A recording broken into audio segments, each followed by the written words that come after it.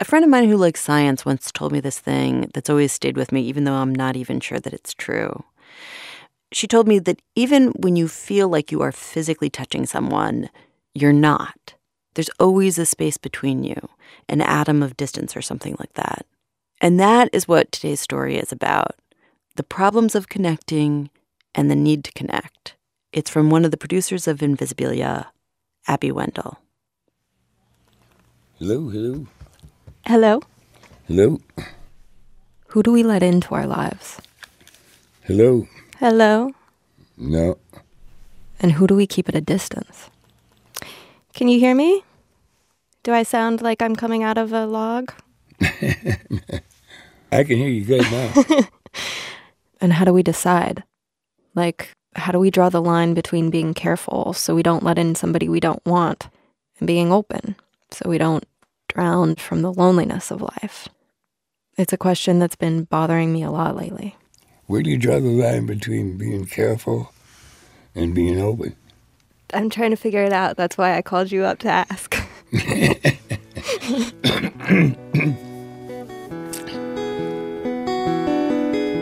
This is John Prine, the musician. He's older, 72, the age when hair decides to redistribute itself. Some of the hair on his head has migrated to his eyebrows. They're wide and bushy, framing solid, steady eyes. He's had cancer and heart problems. But back when he was young, he wrote a song called Hello in There. It's about loneliness, specifically old people growing lonesome. So if you're out walking down the street sometime and spot some hollow ancient ass, well, please don't just pass them by and stare as if you didn't care. Say hello in there, hello. He got the idea for it from a Beatles tune. Not the tune so much, actually, as the reverb on John Lennon's voice. It sounded to John Prine like John Lennon was hollering through a hollow log. I started thinking about hollering through a hollow log. I would go, hello in there, hello, anybody in there? You know, it just kind of tripped into old people. When John was a kid, he helped a friend deliver newspapers to a nursing home, and sometimes the residents would invite him inside their rooms. When you'd visit these people, some of them would act like you were their grandson or nephew. I just kind of went along with it because from what I copped from it was nobody came to visit him. Their loneliness unsettled him, so John wrote this song, asking people to be conscious of loneliness in the world. When you spot some hollow ancient eyes, please, don't just pass them by. You know that old trees just grow stronger, and old rivers grow wilder every day. Old people just grow lonesome, waiting for someone to say hello in there, hello. Of course, sometimes it's really clear that you should say hello to someone. When I first met my boyfriend, Ryan, I saw a photo on his fridge of his grandma and him sitting together on the couch. His arm is draped around her shoulder, and there's a big smile on his face, like she just said something ridiculous. At the time of the photo, she had dementia, and if you look closer, she seems a little lost, like she doesn't get the joke. When Hello in There plays, that photo comes to mind. Rye sitting with her, not walking on by. That's the kind of person he is, the not walk on by kind. But about 2 years ago, Ryan took a job in international development, and he moved to the other side of the earth. The summer before he left, we drove my parents' electric blue PT Cruiser convertible through the Midwest, and John Prine was our soundtrack. I remember singing along together to Angel from Montgomery, somewhere in the middle of Missouri. Just give me one thing that I can hold on to believe in this living is just a hard way to go. Ryan left a few weeks after that, left me alone in my Washington, D.C. walk-up with the cats. We hold on to each other as best we can across continents, through long silences. But it's a strange kind of holding, because there's so much empty space in between. We piece together conversations through text mostly, sometimes videos, and these lopsided voice message monologues. Hey, so sorry I wasn't more communicative the other night after we had that weird exchange. I was just really busy. But bonsoir Nobile. Milofina. I don't hold his leaving against him, not at all. I want to be with someone like that, someone who has a great big self and dreams of their own. It's part of why I love him. But it does get hard. 3 months, 6 months, a year and a half, dealing with my loneliness, the interruptions, the silences. So sorry, little kids yelling at me. Anyway, yeah. A little more than a year after Ryan left, John Prine came to town. On the night of the show, I dressed up in red lipstick and walked to Constitution Hall. I found a seat with a good view in an empty row in the balcony. I was surprised by how fancy John Prine was dressed. A navy blue suit, polished cowboy boots. He's mostly thought of as a folk musician, but the style was classic old-time country. And his band was so in tune. I was enchanted, lost in my head, crooning with the top down on a backroad 2-lane highway. Free and easy Abby, a version of myself I hadn't seen in a while. I live down deep inside my head, where long ago I made my bed. I get my mail in Tennessee. And that's when I was approached. 2 men sat down a few seats away. One had salt and pepper hair, the other a shock of white. They were decades older than me, probably in their 60s or early 70s. After they sat, I heard the guy with white hair say he wanted to sit closer to me. And he did. He got up and moved 1 seat away. And then he stared. Out of the corner of my eye, I could see his eyes, big and unblinking. I pretended not to notice. I'd paid $80 to see John Prine and wanted to commune with him, and through his music, with Ryan. So I kept my eyes fixed on the stage. That's all the news we have today. But the man kept at it. "You're a big fan?" I heard him ask. I gave a thin-lipped smile and nodded. "How long have you been listening to John Prine?" Another polite smile. "Long time." Minimal engagement, I thought. That'll make him leave me alone. But he didn't. He kept talking, asking where I first heard John Prine and how many shows I'd been to, and on and on. So the next time he went to go buy a beer, I stood up and moved away, went down into an empty box seat in front of us, and refocused my attention on the show. I live down deep inside my head, where long ago I made my bed. I get my mail in. But then, again, the unblinking eyes were beside me, a head of white hair, leaning into my space. The man had followed me. He gave me a square of paper with his name and phone number on it, and then he asked for mine. I figured the fastest way to get rid of him was to just write something on the paper and then never answer his call. So I started my number 347, and then I began questioning. Was this older man making a sexual advance at me? What exactly did he want here?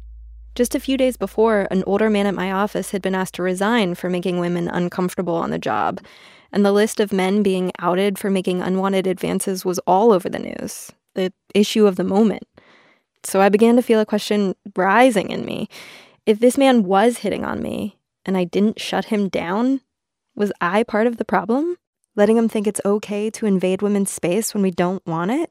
Shouldn't I act in some way? I looked down at the paper in my hand, and then I wrote the last digit wrong. It was a sheepish FU, but I felt good. And then... Hello in there. Hello. That John Prine song, Hello in There, popped into my mind.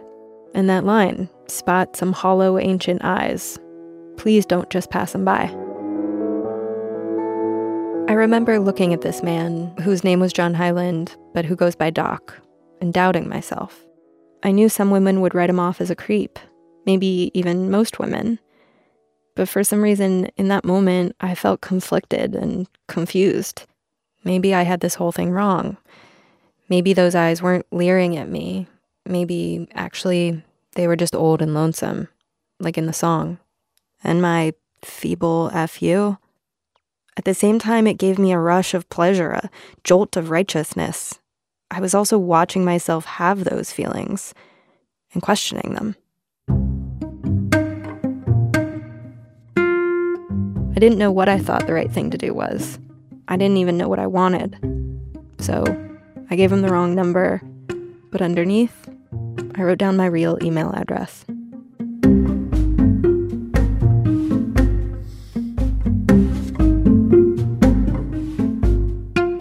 Over the next few days, I found myself thinking a lot about my interaction with Doc, my own behavior.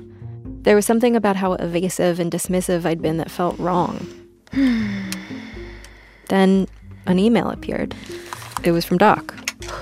It was only a few short lines, nothing profound, but something about it tugged at me. Like, despite knowing the reasonable thing to do would just be to let it go, I felt a need to move towards it, to try to actually figure out who this man was, whether I should have given him the wrong number, or if giving him my real email address was a good thing to do. Maybe if I could figure that out, I'd have more clarity about the broader question. Who do you let in, and who do you keep out? Okay. Here goes nothing. So one day, during a down period at work, I picked up the phone and called him from the office and asked if I could record.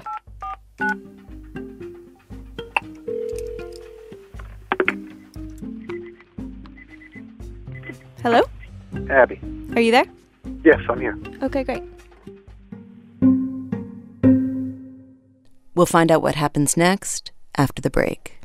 Support for this podcast and the following message come from Sierra Nevada Brewing Company. In 1980, with a few $1,000s and used dairy equipment, Ken Grossman founded Sierra Nevada Brewing Company. Ken's award-winning ales propelled him from home brewer to craft brewer. Today, Ken and his family still own 100% of the company, one of the most successful independent craft breweries in America. More at sierranevada.com. We chatted for an hour before I was able to muster the courage to ask the question I had called to ask. Was he, like John Prine wrote in his song, an old person grown lonesome, waiting for someone to say hello in there? Or, had he been hitting on me? Are you 65? Is that how old you are? No, 63. So you're 63, and you come upon a woman sitting alone at a concert, and you thought that I couldn't have been past 30. Yeah. So, were you hitting on me or not? Well, of course I was hitting on you a little bit. Right. But all of a sudden I found myself angry at how difficult it is to open yourself in a world where things you don't want feel free to walk in the door. Well, but why did you do it? Did you just forget about the fact that you're 63? Yeah. Is it just not something that you think about?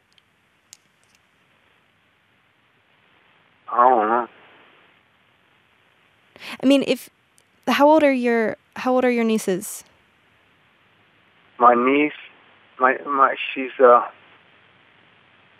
age. She's got 4 children. Would you want to date your niece? How do you think your sister would feel about you dating your niece?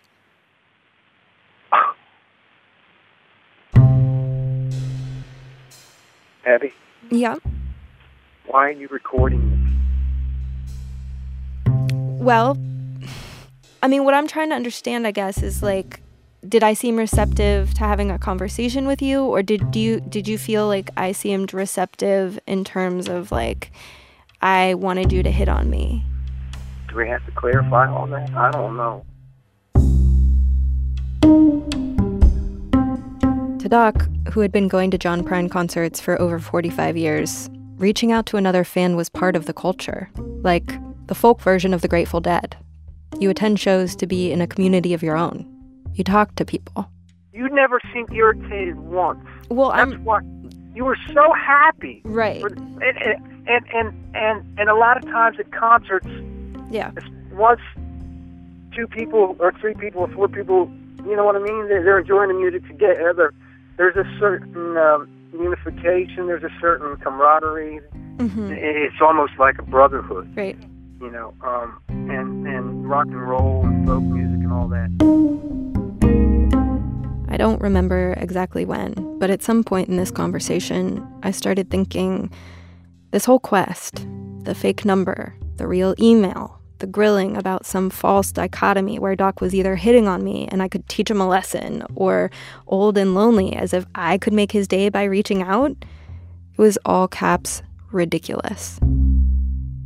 And I realized I'd gone above and beyond to confront Doc when the person I needed to confront was myself.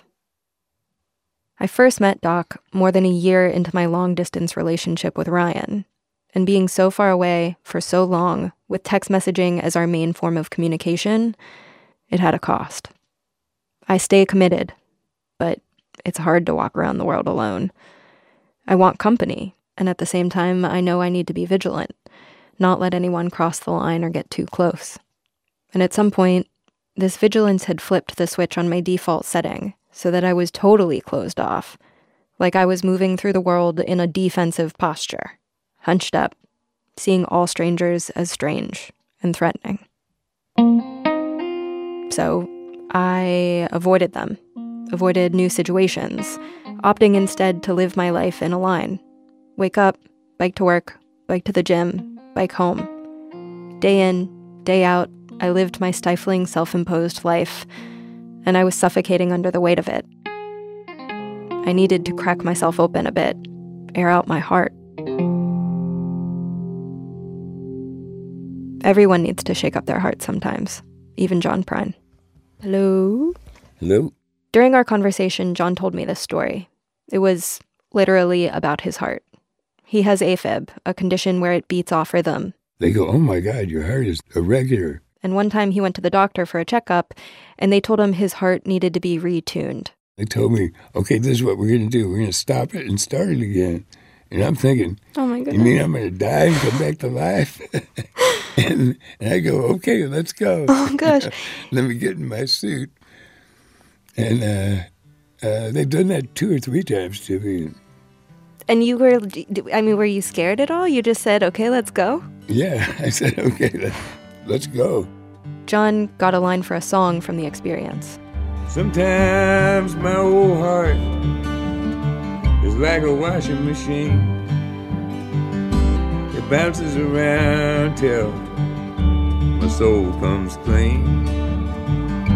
And when I'm clean and hung out to dry, I'm gonna make you laugh until you cry. When I think about my heart like an old washing machine, it bounces around till my soul comes clean. It's like in order to kind of clean my soul, right. Like in order to kind of get right with myself, I sort of have to I have to kind of open myself up to the things that the world is sending my way. Yeah, I would agree with that. Because I'm the kind of person I am, I find myself falling into more situations like that where I learn over and over again that it's best to open yourself up and be human. Maybe I was the one, not Doc, at the buried end of a rotting log. Maybe he was saying hello in there to me. Why did you want to sit closer to me? Well, you were moving your head and your knee to the music, and you had a tremendous smile. You always had a smile on your face. Basically what Doc had seen was what I had felt, a self, free and easy. And he'd reached out to it. I'd pushed back and then hit back, but he was still reaching. I wanted to be the kind of person who reached back to strangers again, who didn't walk on by. I was drowning in a sea, lost as I could be when you found me, with your boundless love. Do you want my real phone number? Give it to me next time you call. Okay. Oh, Abby, God bless you. Thanks, Doc. Okay. All right. Bye. Bye.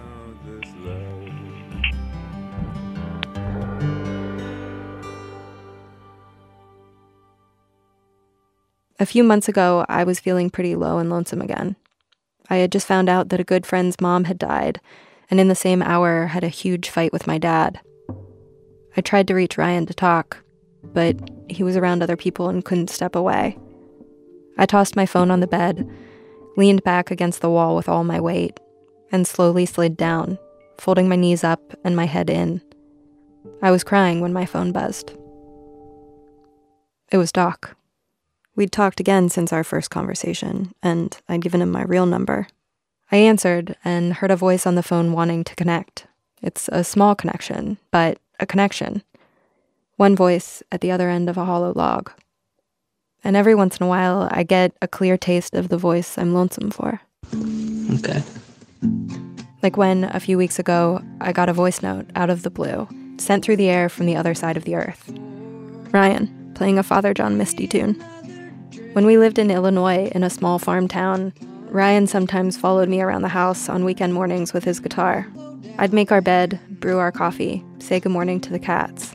And there he'd be, his falsetto.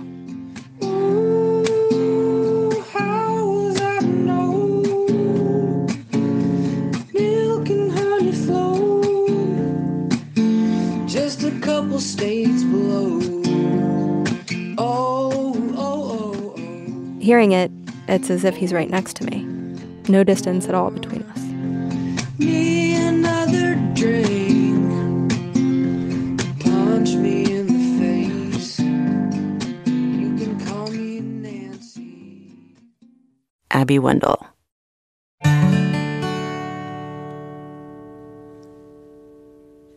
When I get to heaven, I'm going to shake God's hand, thank him for more blessings than one man can stand.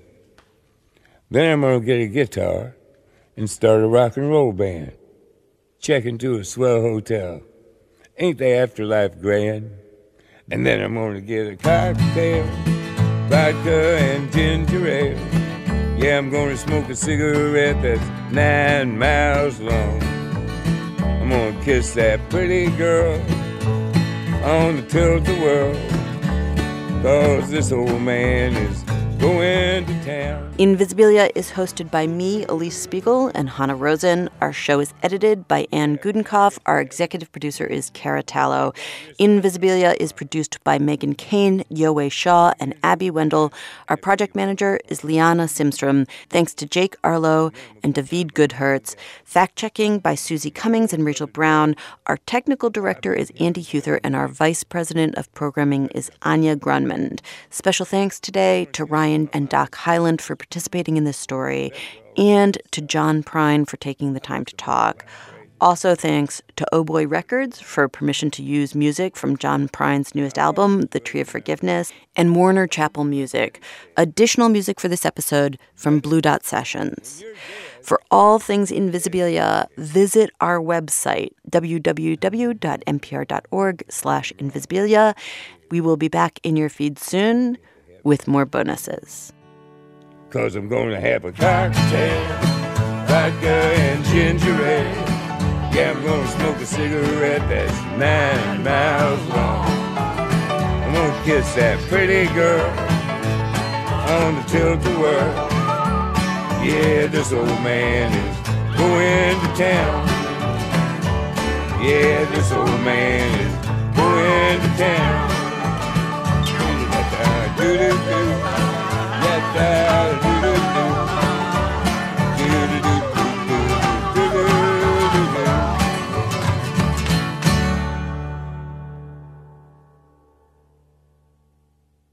What happens when a family decides to adopt a child of a different race? All of my life, my parents have told me I'm just like my brother and sisters, but I wasn't, and I'm not. This week on Code Switch, transracial adoptees speak for themselves.